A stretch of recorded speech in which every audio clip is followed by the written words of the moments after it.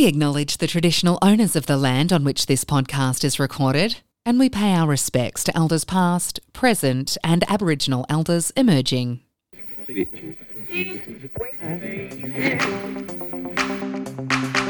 Welcome to the Vale Podcast, in bed with Robin Vale Appliances and Furniture Zone. New name, same people, more stuff. My love of dirt bikes and racing is something I tend to keep to myself for the most part. It's always been there.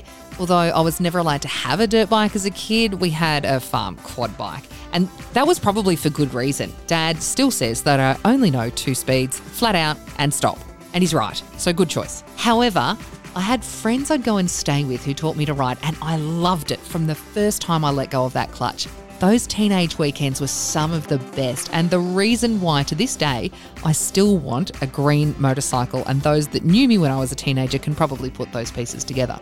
During adulthood though, I buried it, all of it.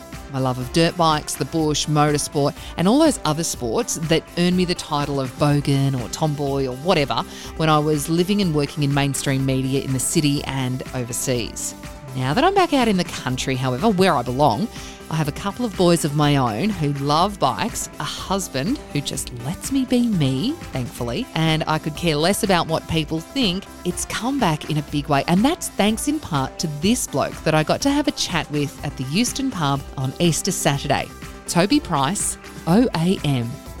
He's not only brought the sport of off-road and desert racing into the mainstream with his ability to just do incredible things on a motorcycle as well as win every race he enters, but the fact that he's 6'2", incredibly handsome and humble, making him very, very marketable, along with his willingness to sit down and chat to anyone about it. From kids who idolise him, international motorsport journos, to this small-town podcast host who was just over the moon to be given an opportunity like this. Makes him incredibly popular. People all over the world love him, and he's inspired kids of all ages, including this big kid, to discover and rediscover their happy place on a motorcycle. We have a lot to thank Toby Price for, and I could not be more thankful to him for meeting me at the Euston Pub for a chat, and for Mitch, of course, for letting us in, before an event on mental health on Easter Saturday for Western Landcare, the Euston Regional Landcare Group, Far West New South Wales Health District, and the Regional Adversity Mental Health Program. This is my pub chat with Toby Price OAM. It's Toby Price Day. That's what the 3rd of April is now known as. Welcome, Toby Price. Thank you. Yeah. OAM. Oh, yeah. How does that feel? It's to me, it's actually quite strange. Honestly, at the start, I didn't even really know what the award was. I got the email in my inbox, and I just thought it was some bit of a junk mail type thing, and kind of just fobbed it off a bit to the side. And then next thing, all my management group got in contact with me and said that you're going to receive the award. So then I started to do a bit of research, and quite crazy to receive that. It's massively crazy. It's almost part of royalty, isn't it? Yeah, exactly. So, I felt quite bad at the start when I was just fobbing off to the side a little bit. But, just another award, Hall of Fame, Dakar Trophy, just another whatever, OAM. Yeah, so quite pumped to receive that. So actually I go to an award ceremony pretty soon coming up, and accept the award. So all the COVID stuff has kind of hindered that a little bit at the moment, but to be racing a motorcycle and receive an award such as something like that, it's quite amazing to add to the collection. Well, yeah, but when you think about it, you've won Dakar twice. You did it on your 2nd attempt. You're the only Australian to ever do it. You've lifted the profile of enduro racing and off-road racing through the roof. You're a bit of a... I don't want to blow too much smoke up your ass, but you're a bit of a rock star. Yeah, look, a lot of people looking at me from the outside in, it definitely, it's quite a cool thing to see. But for me, at the end of the day, I grew up in a small town, country town, and basically a population of 1,000 people, and to... the goal was always to be a motorcycle racer, and to get through that and come from such a small background of racing, and then to be on the world stage now and bring that recognition of enduro racing. Yeah, for sure, I've done quite a lot, but I still feel like I was the same kid at 6, 7, 8 years old and racing around out in the outback and on the farm. That's probably why you've got that nice guy reputation. Yep. Because you're still the humble country kid from Roto, New South Wales that is just racing a motorcycle and going really fast. Yeah, that's it. That's all it really is to me, really, is racing a motorcycle and trying to go extremely fast. So, I don't know. Sometimes some people blow it out of proportion a little bit, but, it's cool. The following and the support that I get from around Australia and now around the world, it's, definitely when you sit back and look at it, it definitely blows you away a little bit. So, you can't take it all for granted. It can all change at the blink of an eyelid and... we just got to keep trying and stay on two wheels, which seems to be a little bit of a struggle the last couple of years. But when you're riding a motorcycle like we are and in remote locations and in these deserts, it definitely can bring you unstuck pretty quickly because there's no pre-running like normal events we normally get to do. So you're going in every single day blind pretty much. So it's quite a crazy race and experience to be a part of, but I don't know. It's just something about it that just keeps drawing me back for more. Yeah, I can imagine. Hey, look, if you can do it and you can win it twice, then why wouldn't you keep going back? And we'll talk a little bit more about that later. But let's go back to your childhood first. You grew up in Roto in New South Wales. Yep. Population of 1,000 people. Yep. And you jumped on a bike at what age? I jumped on a bike at about 2.5, nearly 3 years of age. Could you reach the ground? No, Dad had to run along behind me and hold the mud guard, and then once I got my balance and got going, let me go, and then off I went for the day then. So I'd only pretty much come to a stop when I ran out of fuel, and bike laid out in the paddock, and I'd walk back home and say, Dad, the bike's run out of fuel, let's go get some more fuel in the bike. Dad will come out and top the thing back up, do the same thing again, balance me along a little bit, and then off I'd go again. So it was pretty much just non-stop riding on the farm, really. So I grew up on 43,000 acres, so had plenty of playground to go and ride and enjoy and take in the scenery. What were you growing on 43,000 acres?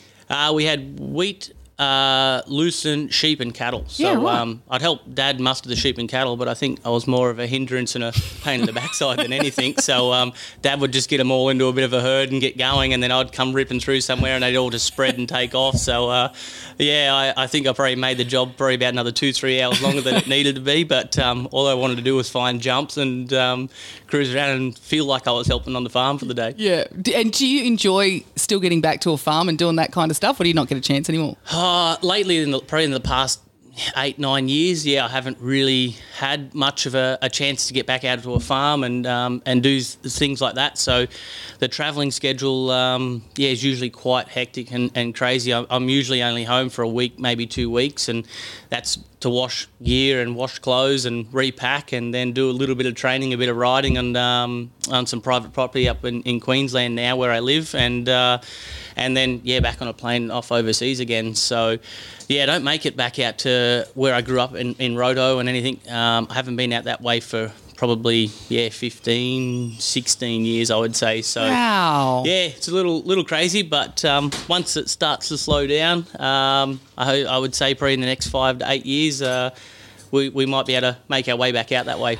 The word slow down is probably not something people expect to hear come out of your mouth. No, definitely not.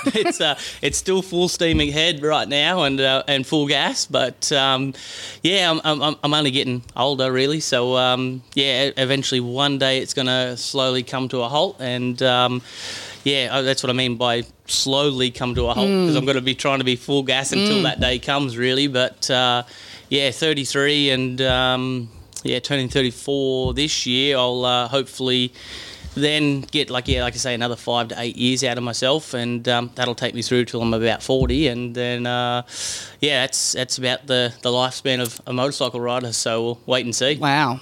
If we get that far, I guess, and to get that far is probably a privilege. Yeah, and we'll get to that later during the event that you're here to do. But going back to Mum and Dad, have they got nerves of steel? Oh, I think so, for sure. They've I've probably knocked a couple of years off their life with some stress and some nerves, I think. So my parents have been really good, supportive the whole way through, pretty much. So they've never never forced me to go back out and ride again, or never told me to stop, and that's enough. And they're over the hospital bills and injuries and stuff like that. So yeah, look, they've been really good from day dot, really. And actually, yeah, my mum and dad are up in Queensland with me now, and Dad actually works around in the shop for me and stuff. So got him on the books doing all my little jobs and that, just to try and lift my load a little bit easier on changing tyres and air filters and things like that. So that then I can go out and do some more riding and training and practice. So it's definitely good to have him back a part of the racing full time again now. I heard once in an interview that I listened to with you that your dad growing up said to you, if you can't fix it, you can't ride it. Good philosophy? Yeah, good philosophy, that's for sure. Honestly, I think the result from Dakar this year, if I can't fix it myself, I can't ride it. So I had to fix it myself, and in that situation. So yeah, I've seen photos and stuff that Mum and Dad have got that I'm out in the shed with 2 broken arms, working on my bike, trying to get the bike ready for another event and help out where I could. And yeah, it's basically kind of a little bit of tough love, really. But yeah, you had to help out wherever you could, and especially where we were growing up, Mum and Dad had to drive anywhere from 5 to 8 hours each time we were going to go to events and racing, and coming home on a Sunday late at night, and we're getting home at 2-3 o'clock in the morning, and then Dad's at work the next morning at 6 o'clock. So you'd only get 2 hours worth of sleep and then straight back to work. So it was my part that if I didn't fix some things, then you can't ride the bike. So do you reckon that tough love has played a part in how resilient you are? Because clearly you're pretty resilient. You've broken how many bones? Yeah, pretty resilient. I've broken 30 bones now, so I'm actually sitting here with a busted collarbone. And yeah, it's that bit of tough love, I think, has definitely made me the person that I am. Because I don't like to give up. I don't like to quit. And yeah, when times are tough, you just need to grit your teeth and dig in a little bit deeper and try harder. So it's look, I definitely don't recommend it to other people and other families and their children. But, it's just the way it is. For me, like I say, I see it's only a short window. We get to prove ourselves in this racing, and, you got to try and make every moment count. How far away was the nearest hospital from Roto? We were about 60 kilometres from the nearest hospital, which... In saying a hospital, I think it was about a hospital of about 8 beds, so it was not massive, not a very big place. So then the closest places for like surgeries, like big surgeries, was Griffith. So wow, that's a long way away. That's a fair way away. So that was about 160 kilometres total from the farm. So if something went wrong on the farm, you had about 2 to 2.5 hours worth of pain and suffering to go through before you got to actual like a pretty good decent help. So I think that's why I'm able to put up with a bit of pain so much as well. I think sitting in the car, driving over rough roads with broken bones. Yeah, that's it. There was no tarmac roads out there, so it was all corrugation, cattle grids, and if you didn't grit your teeth, you're in the back howling and screaming. So no, it's been good, that's for sure. You just do what you do, I suppose. Mum and Dad just did what they had to do, and yeah, exactly. That's on the farm. You had to pretty much be a bit of a MacGyver and a bush mechanic, really. So there was no shop just down the road to go and buy spare parts or do anything like that. So you had to kind of use your brain a little bit to just come up with a system that would actually get the machinery and motorcycles and all that stuff still working on the farm. So that's where I think this year the bush mechanic skills came into play for me a little bit. Have the t-shirts sold well? Yeah, they've gone extremely well. So I nearly need to start look at making my own line of zip ties and race tape, really. So and it's still to this day, I still get tagged in so many things all around the world of people just dodgy fixes up. So it's quite scary actually, because I'm waiting for someone to go, hey, well, you did it. Why didn't it work for me? So, but it's cool. It's cool to see something like just something so. At the time was quite complicated, but something simple like that take off and boom, really. Yeah. So it's been quite funny to see some stories. Yeah, well, it was quite funny to see it come up like in reports and on Facebook, and you're like, what? How did you get that gash in the tyre though? Honestly, I don't quite know. Like I caught something in the ground that I remember, like a one hard hit and a bit of a thud, and didn't really think anything of it. I just thought it might have been a square edge, like little hole or something. And when I pulled up for fuel, then I just saw this massive big gash and big cut in the tyre, and it wasn't the greatest day to be getting that, because that was a marathon stage. We had to use basically the bike as it was for another whole complete day of stages and riding. So at that point, I kind of thought my race was done a little bit. But the saviour of zip ties and race tape came into play. And work they did until you had a crash. How's the shoulder now? Yeah, look, honestly, the shoulder's probably a little bit more complicated than at first thought. We crashed the day after, and kind of brought me unstuck very quickly. So, I ended up breaking my clavicle, which is the end of the collarbone off from the AC joint, and destroyed the AC joint and everything as well. So, so I'm able to talk about my own issues and breaks and problems, but as soon as someone pulls out, they've just nicked themselves with a little knife or something and got a 1 centimetre scar, I'm like, nah, get really? away from it. Yeah, you don't like blood? Yeah, I don't mind blood, but just when it's somebody else, like, it just seems strange and weird. So I'm like, if it's pouring out of me, I'm like, it's all good. So it'll heal up eventually, it'll be all right. So, but it's quite strange. But I've had to have 3 surgeries on this shoulder now, and try and get it fixed up. So the first one didn't quite go to plan. We had a plate on top of the collarbone to basically just strengthen the collarbone up because it was quite weak, and that actually ended up breaking the false, like, fake ligament that's in my shoulder, and cut that. So I went to bed Tuesday night, woke up Wednesday morning, and then all of a sudden the shoulder's pointing back in the air again. Didn't look quite right. Yuck. So I went in Thursday afternoon to have a check-up and see what's happened, and the x-rays show that it was all pretty much falling apart, but the only way we'd know what was going on was having to have another surgery and cut it open, and we end up finding out that the plate on the top of the collarbone just kind of like had sawed through the ligament, and just you didn't fell away. Feel that? Oh, I was asleep, so I've learned to sleep quite well, because when you're in Dakar, you don't get much sleep. So I'd nearly sleep through an earthquake if it was. That's a ligament inside your body being cut through by a titanium plate. Yep. Didn't wake you up? Didn't wake me up. No. Mozzies don't bother you then at all either. Don't bother me. No, I don't think the Mozzies like my blood. So it's it's quite crazy, that's for sure. But all back on track with it now, and I've got, so while I've been out, I went and had another surgery and got my carpal tunnels done in both my wrists. So for probably the last 2 years, it's just gradually been getting worse. I wake up in the morning and, like, all my hands are numb and stuff. Yep. So got those fixed in the meantime. So while I'm busted and broken now, may as well go in for a full service and repair, and go and get an oil change and we're done, good to go. Can't fix a shoulder with zip ties and tape though, can you? No, I probably should have tried it on the first attempt. That might have held it together then. So, but we have to. We'll do that the medical way, I think.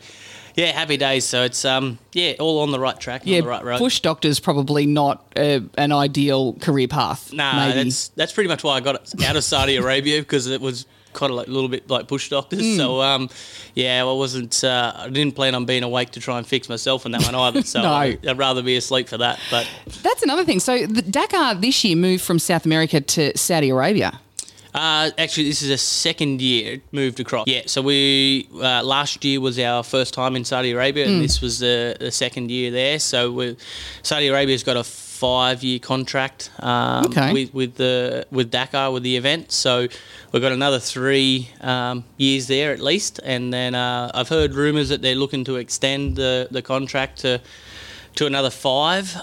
So then if that goes ahead, then it'll look like it'll be about an 8-year plan that will be there. So how different is it? How different's the terrain from, you've got landscapes like Bolivia, which is like another planet, to the sand dunes of Saudi Arabia? Like, do you have to reconfigure the bike? Does the weight, because the rally bike's quite different to the normal dirt bike, isn't it? You got three fuel tanks? Yeah, there's 3 fuel tanks. Yeah, that's right. So the rally bike is almost basically double weight of a normal motocross bike. So we probably sit around 175 kilos Jeepers. just in the bike. So, and what do you weigh in at? Without being rude, because you're not a little bloke. No, I'm a little bloke. I'm 100 kilos. So it's nearly 300 kilos. Yeah, so basically nearly 300 kilos worth of weight. Pulling through sand. So it's it's tough going, that's for sure. And the biggest change really to Saudi Arabia is, it's majority of it's all backed off sand really. So with it being in South America, it was quite a vast variety of different terrains. So you'd have a couple of days of a good hard pack roads, and then you'd go into rocky, stony riverbeds. Then you'd be on the salt flats in Bolivia, and there was plenty of different things. And then the altitude changes and stuff there in South America was quite difficult. So when you're at 4,500-5,000 metres, that 60 horsepower motorcycle you got pretty much drops to around about 55 horsepower. So it's... What about your body? Because at that altitude, you've got to do... I suppose that's where the Red Bull R&D and stuff comes in for altitude training. Like the Red Bull team are top of their game in just about everything. Yeah, exactly. So we'd have all these machines, and we'd sleep like in some of the like the chambers and things, everything that Red Bull's got set up. And even just when we were doing like road books, we basically would be connected to machines and stuff, and try and get like good amounts of oxygen, and then just trying to train the body to kind of like starve of oxygen really. So it was right. You really function so much different when you're at 5,000 metres. It just, everything just feels like it goes into slow motion, and you go and try and climb 20 stairs, you'd get to the top and you feel like you're out of breath, and it's just a completely different world. So to lose that, I did extremely well in altitude. So a lot of people feel like got headaches and started to get sick and things like that. So it was kind of that situation was like in my advantage, and so we've lost that. But look, Saudi Arabia offers so much more as well. At some of the areas we ride through there now, it honestly felt like we jumped on the NASA program. It was on Mars and stuff. It was just crazy. Some of the landscape, just like bright red, like dirt and massive, huge boulders, and it's pretty crazy and spectacular to be a part of it. You mentioned your road books. Let's talk about that, because this is how you navigate the whole rally. Yep. From little arrows going this way and that, and you've got a colour-coded system. Run us through it, because it just blows my mind. Yeah, look, it's to sit here and chat on it. It's definitely a hard thing to try and take in and understand. But when we get our road books, we now get them basically pre-coloured for us now. So they get given to us at 15 minutes before the stage starts. So what? Yeah. So you've got no idea where you're going for the day. So it's you just what? Yeah. How is that even possible? Tell me about it. We all struggled to drive around the streets with a tom-tom, and we're yelling and swearing at that thing because it's told us the wrong direction and stuff to go. And here we are getting a piece of paper that's rolled up anywhere from it just depends on the size of the day. It can be a very small road book for 300 kilometres for the day, or you get 1,100 kilometres, and then you've got to find the halfway point of the road book and cut it in half and put the first half in the actual tower on the motorcycle, and then put the second half in your pocket, because the road book's so big it won't fit the whole thing in there. So and you've got 15 minutes to do all that. And you've got 15 minutes to do all that. So you're you ride to the start of the stage and all calm, and collected, and then it just goes into a massive big panic, and then you take off, and basically it's broke up into basically 3 columns, and then there's each section we can find 3 notes will fit in our screen. So it'll basically just say at 0.0, which will be the start. It'll just show you're on a hard packed piece on a road. So that's basically a solid line, and you'll take off. And then the next note could say at 2.0 kilometres. You will have a T junction. You've got to turn right. So still a solid line. It'll then just have a T junction with an arrow pointing off to the right hand side. once you get there, then you make that call. The third box across, it can give you like cap headings. So for some reason, they might have just said it's cap 200 degrees.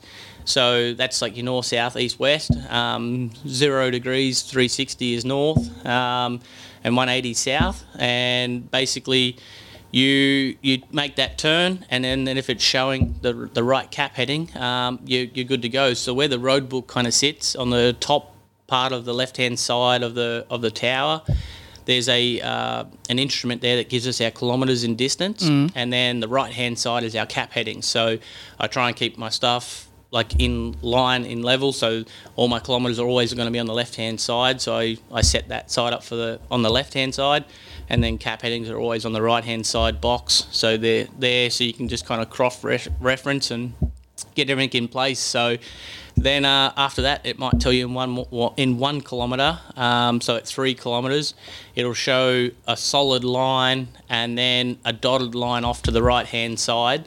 So then that will tell you a dotted line means it's off-piste, so there's no track, there's no road, there's no nothing. So once you hit that kilometre marking at 3 kilometres, you then just need to turn right and then follow the cap, and it could be, say if it was 200 degrees off that first road, it could be 250 degrees, and then you will then just take off the road and just till you get to 250 degrees on your screen at the top right-hand side. And then once you've got that, you kind of basically just reference something out in the distance and then start just heading towards that, and then make your own way. So it's... mind boggles though. Look, running through all that, I'm keeping up, and then you say just look at something in the distance, and what happens if you're 500 metres wrong with your navigation? That can bring you completely unstuck. Yep. Literally 100 metres could bring you completely unstuck. So it's if you don't turn within on that point in that right spot, or you've just somehow mistakenly missed that road, like that note,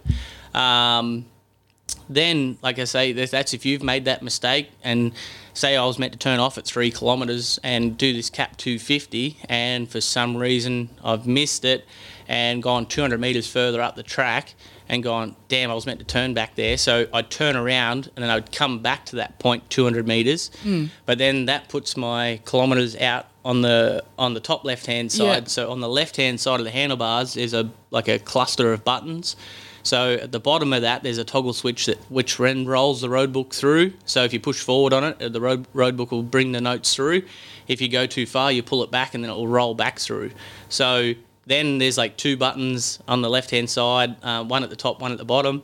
And each time you press either one, it's either adding 100 kilometres or subtracting 100 kilometres. So once I get to that point and I've made that mistake, then I'll turn around, come back that 200 metres. Then I have to hit the button at the bottom 4 times to then recalibrate my kilometres and distance back to 3 kilometres to then turn off and go the right direction. So there's so much stuff going on in the top of your head while you're trying to ride a motorcycle at 140, 50, 60 kilometres an hour. Yeah. It can bring you unstuck so quickly, and that's you can see the results that will just jump, and starting first is 9 times out of 10 is a massive disadvantage, because if you make a good track and good way, and being that you're in sand, you can pretty much start to see a pretty predominant line. Yeah. So that's where you see the role reversal of the days of just one day you're in first, and the next day you're in 20th. Yeah. Next day you're in first, next day you're in 20th. Yeah. So it's just keeps jumping backwards and forward, because then the guys behind you then are basically just following your line and just swinging off it and going full gas, and you're trying to take your time but still go quite quick that you don't lose as much time. But you're pretty much nearly guaranteed to lose time unless somebody else has blown through, and then they've all thought that you had to keep going that way, and the guys behind you have made a mistake. But it's usually quite uncommon in the sand. Yeah, right. Yeah. So as well as dragging 300 kilos through sand, your head is full of all this, and you're at 120% concentration for 14 days. Yep. How do you get yourself, because you put your body through a fair bit, how do you get your head, though, around that? Do you train for that? What do you do? Yeah, so training-wise, you can't really replicate the actual event like 2-3 months out, because once you put yourself through that, like after Dakar's finished, you normally take anywhere from 4 to 8 weeks to kind of really recover, depending on how demanding the whole race has been, or if you've had issues and stuff like that. It can. My very first one, I remember it probably took me 2 months to kind of feel like I got recharged and back. Because you were only your first Dakar, you were only a water boy, and you still you finished third first attempt, as a water boy. As a water boy, so the water boy kind of name was around with the factory teams. The factory teams were having issues or they needed a part off my motorcycle, then basically I've sacrificed my race and help them to then come through and get to the point where I'm at now with being in the top team. So we kind of have a few water boys that are helping us and getting through the event and stuff now. But yeah, you kind of got to do your trade, I guess, a little bit to get into that spot. And honestly, that first year, just it all, don't put it all down to the luck, but I just had a lot of things kind of go the right way that I wasn't really called on by any of the two top front runners with the KTM side. And there was a 4-man team, and the two other guys basically had blown an engine because we went through these salt flats when it was pouring rain, and they took in a lot of water, and the engines basically just destructed, and they were actually behind me on those stages.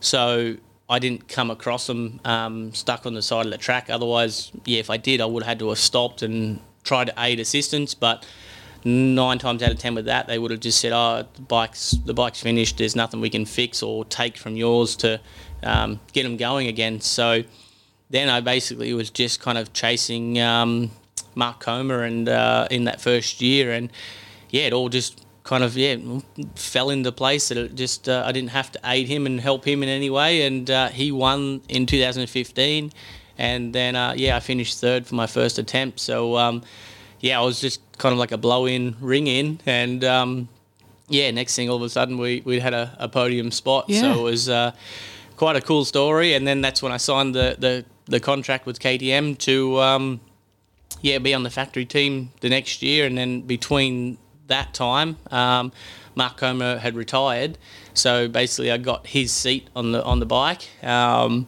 then when you were sitting at the start line or sitting with the team in the tent, I was very new to the race and still quite green to it all, really. And I had the lowest number on the bike sitting under the factory team tent. So I was like, this is a fair bit of pressure right now. But 16 just all went extremely well, and we pushed hard when we needed to, and we made a really good race, and ended up winning by about 43 minutes or something. Yeah. So it was quite a bit of a fast track to the top step. Yeah, I don't think you can call it luck either. You said you were lucky. That's not luck. Nah. That's incredible skill, riding smart, being smart with navigate, all of that stuff. None of that's luck. Nah, that's it. It's definitely not luck, but you still need a little bit on your side that, I made all the right calls. I did really, really well in the navigation. So everything just kind of fell into place a little bit for us, and didn't make any big mistakes that were costly, and it's definitely not luck, but there's still a fraction of it in there that just counted on as well. So it's been a good few years of racing, and then there's also been a lot of struggles through the whole time as well. And we will talk about that later today. Today I wanted to sit down and have a podcast chat to you with a woman. How many times have you been interviewed for a podcast by a lady? I think this would probably be the second or third time. Excellent. I'm happy with that. Yeah. I wouldn't have mind being. I'm in the top 3. Yeah. You've made the podium. Go on. You're on the podium, so it's good. That's good enough for me. Let's bring it back local. I could sit here and talk to you about Dakar all day, because it's, you watch it's just mind-blowing to go and do it, let alone to win it a couple of times. Yeah. Let's talk about Hatta, which is just up the road for us. That's our local desert race, which you've won 6 times. Yep. Any chance you'd, after you retire, come back and do it again? Oh, for sure. It's the way my schedule works now, KTM Europe pretty much make all my calls on the events and races I can do.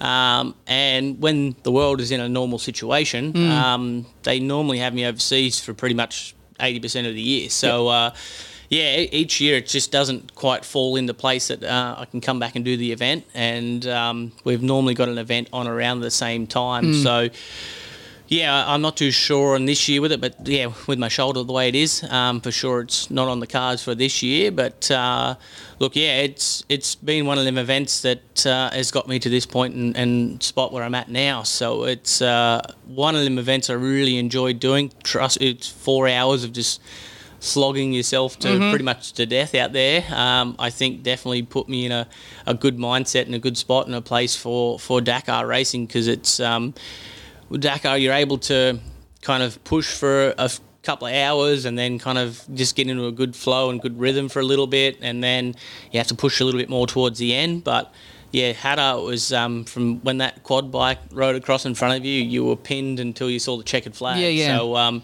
you were pretty much running at peak for 4 hours. And it's hard work, isn't it? Because you are at peak for hard, like as far as your body and your heart rate goes, it's 4 hours, and that's why they call it enduro racing.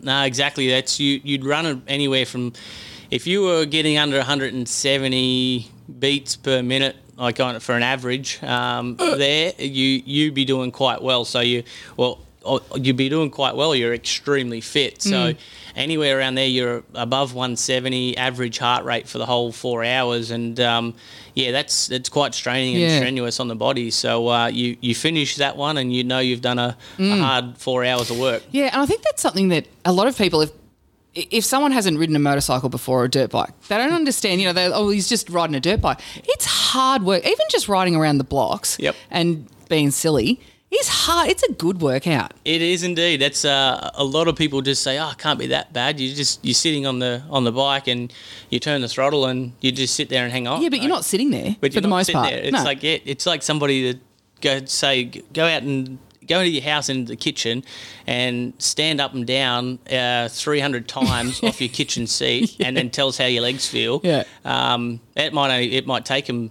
20 minutes to do it, but you've got to do that for 4 hours. Like it's each lap, you stand up and down probably anywhere from 300-400 times or maybe even more. So it's hard work from pretty much from the head down, really. So your mind, you've got to be quick thinking.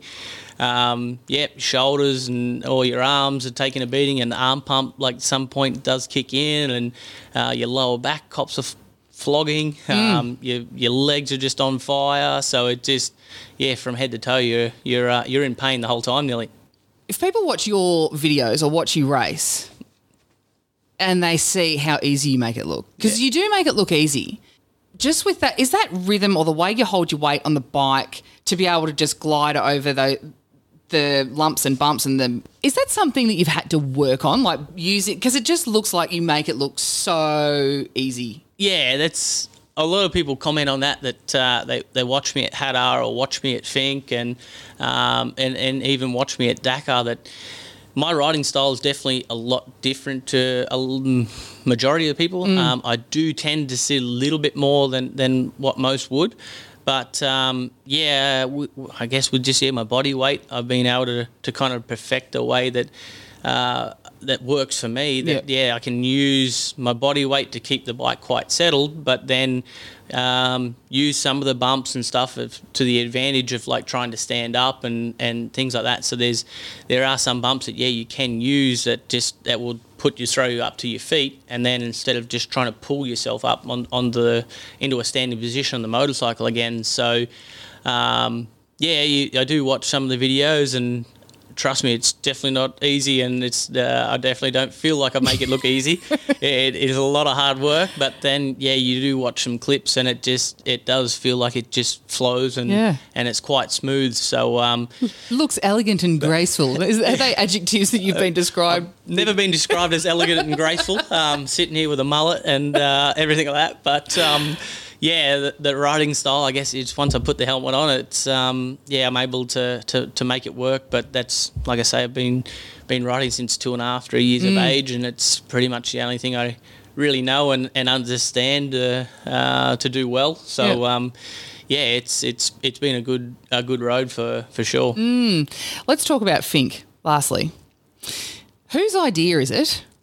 Is it do you go to Red Bull and KTM and go, I've got this idea. I reckon I can win this race in a trophy truck and the bike.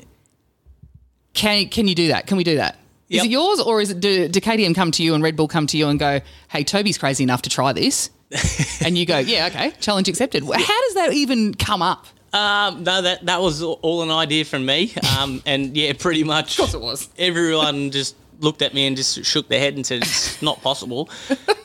So, yeah, I sometimes wish I listened a little bit more in school because then I had to kind of go, well, it is possible, because I had to sit down and just like tally up times and work out like corrected times of what time I'd need to be out of the truck and what time I'd have to be down into Fink by the time I'd have to then catch a plane to come back to the start line, and then calculate the times, how much it would take the plane to fly back. So there was probably, to anybody else, it was probably about a 2-3 day plan and job, like to write all this information down. It probably took me 2 weeks, but yeah, so that was where the school probably would have came into play a little bit better if I'd listened instead of looking out the window and dreaming of riding my motorcycle. But yeah, I just, like I say, I'd won the event at Fink, I think around four times at that point, and never really looked at setting the record for the most wins there. It was,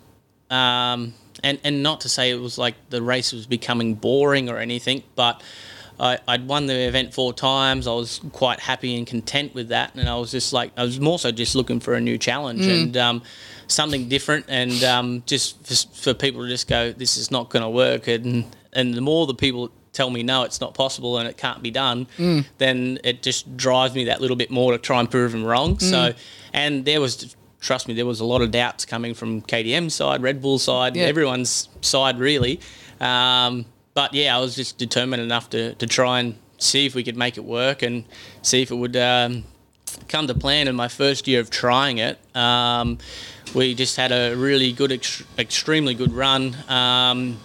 We got down on time, truck ran well all the way down, and I flew back and I had about probably bit over 20 minutes to basically get organised and sorted to be on the motorcycle and then take off and do it all again within the same day. So once we did the one way, everyone was like, damn, this is actually kind of going to work. So, and then on the way home, the truck ran well, but was only running on 7 cylinders. So it dropped the valve in one of the cylinders and caused a bit of damage. But somehow, someone was looking over me that day that it kept the truck going, and we crossed the finish line physically in second overall, but won trophy truck class, and which is class 4. And then there was no celebration there and then on the spot. It was basically climb out at the other end of the pit lane, straight across to the car to the airport, and fly back to the Fink end to then ride the motorcycle back to Alice Springs. And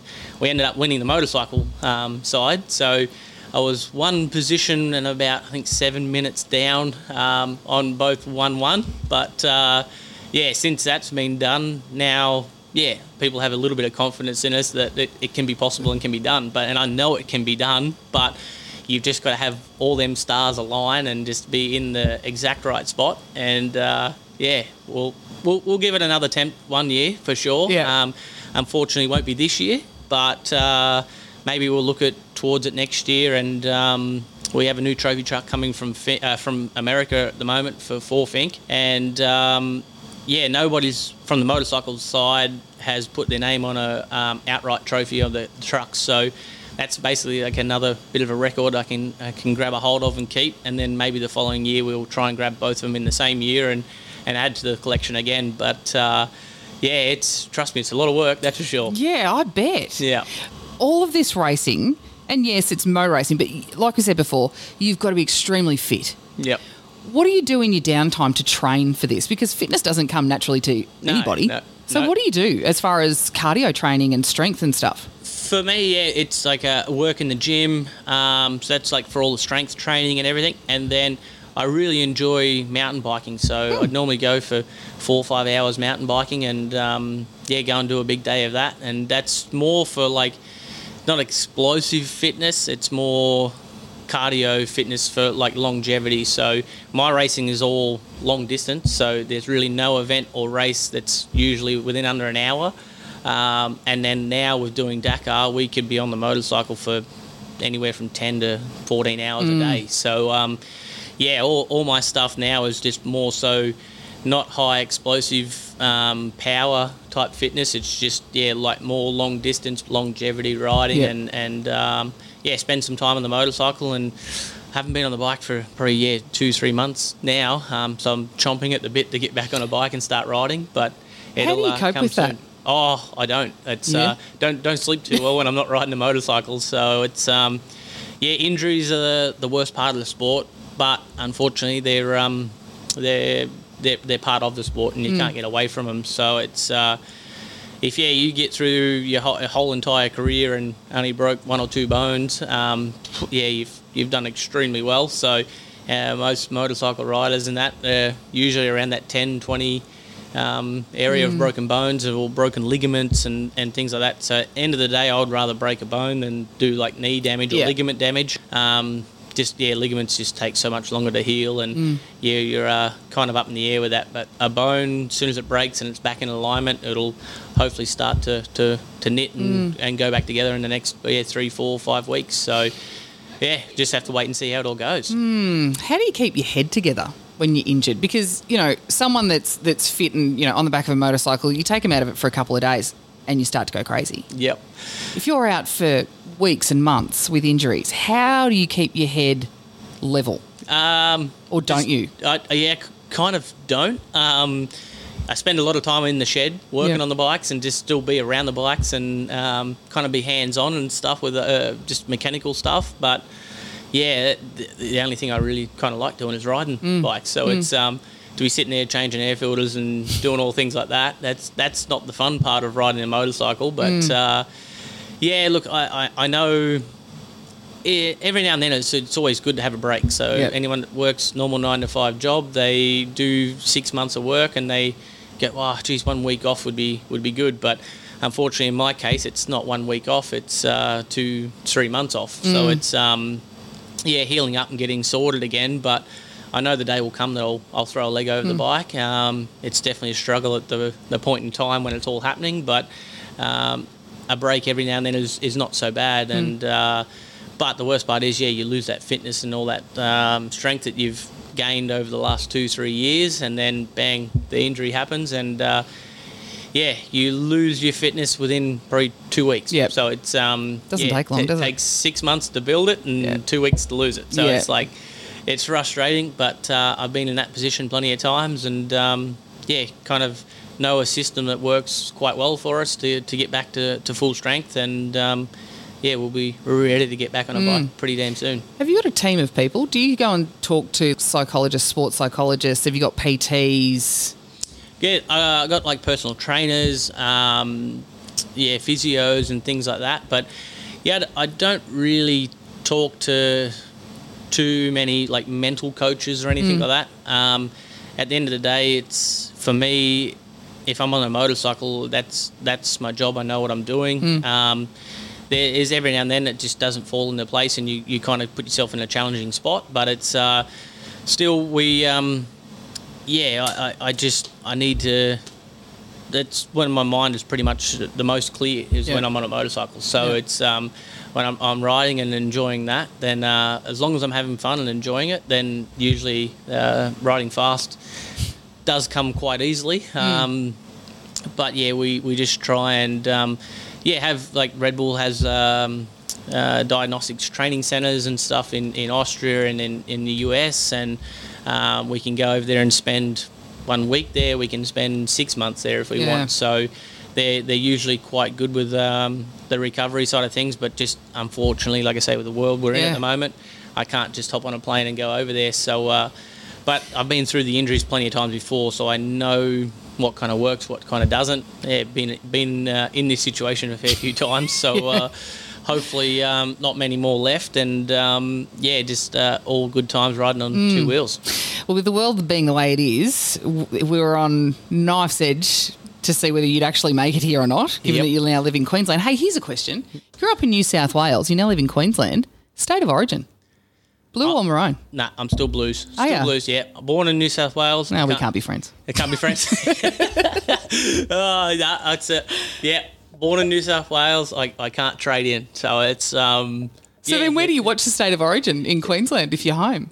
At home. Do you? If I go to any stadium, I guess in Queensland with a blue shirt on, I'll probably get shot. Yeah. So it's one of them things that I just I stick to the blue side and stay that way. Yeah. Who do you follow in the NRL? Honestly, I'm not much of a big football fan. Really? No. The State of Origin is about the only game that I kind of watch. My dad's a big supporter of the Eels. And my brother's Knights. Yep. But yeah, for me, it's all engines and it's wheels. Just orange. Orange. Yeah. Yep. So if it hasn't got a motor or wheels, not really too interested. Yeah, fair enough. Yeah. Here's another question: 2-stroke or 4-stroke? Oh, love the sound of a 2-stroke. Can never beat that sound of a 2-stroke. But or the smell of it. Or the smell, yeah. You get some good pre-mix in that. It's that's the best way to wake up in the morning, that's for sure. But racing-wise, I'd have to choose the 4-stroke. That just you can't kind of go past the torque and the horsepower them things can get. So I've got a 2-stroke at home, and actually I built this thing up and got it all sorted, and it's too nice for me to even ride, so I've never even ridden the thing. So it's going to get hung up on the walls shortly because, it's too damn nice for me. So, but I love the 2-stroke stuff. That's where it all started for us. Yeah. Toby, thank you for making the effort to come on. It's been a hell of a lot of effort, especially this week with the Brisbane lockdown and having to rearrange flights into Griffith and then you to drive from Griffith to here. So, and then on to Broken Hill from here, isn't it? Yeah, then on to Broken Hill from here. So, this lockdown definitely caused a bit of carnage for everybody here and organising all this. And, definitely super pumped to be here and be a part of the event. So it's, it just definitely caused a lot more stress than what was needed. The Queensland side opened back up on Thursday and, flew into Griffith and... Yeah, unfortunately couldn't really do any running around there, especially being Friday. It was Good Friday, so everything was kind of pretty much shut. So, we flew in and had about a 4.5 hour drive to here. So it was, other than that, we're all... Beautiful drive. Lovely drive. Yeah. Gorgeous. Cannot complain. No, of course not. Those hay planes... they are interesting. Plenty of things out there. So, but trust me, I was driving along there going, there'd be a good desert race we could have out here. Why isn't there one out there? We can't really use the land for much else. So I would think, that would be a good spot and a good place for it. Maybe that's a retirement project for you, the hay planes... Yeah, Desert Challenge or something. Yeah, we'll be on. So you never know. We'll wait and see. Awesome. Thank you so much for coming. Thank you for sitting down with me at the Royal Hotel. Thank you, Mitchell, for opening up the pub so we could have it and we didn't have to cross the river because Toby can't go to bloody Victoria. So thank you to everyone involved. Loving it. Awesome. Let's get you down to the footy ground so that you can entertain the thousands of people that are there to listen to you. Sounds like a plan. Awesome. Thank you. I have to thank everyone involved in bringing Toby to Euston. Getting to sit down and have a chat with him at the pub was certainly a career highlight, and I've interviewed a few big names in my former life. I would love to sit down and have a chat to him at the pub over a few beers. Then I think I'd get some real stories out of him. If you were at the event on Easter Saturday, you got twice as long and twice as in-depth as we did in this 45-minute pub chat. But with any luck, I'll be able to chat to him again in the not-too-distant future. I need to personally thank Scott Leslie and Tal O'Shea for their hard work, Olivia for entertaining the kids, Mitch and Kels for the use of the Euston Pub before hours, Beck and Kerry Ann for styling the stage, and of course my husband for his humour, never once lecturing me and supporting me to do me on any given day, whatever that might be. If you need a lay down after that episode of The Vale, find a new couch, mattress or bed at Robin Vale Appliances and Furniture Zone.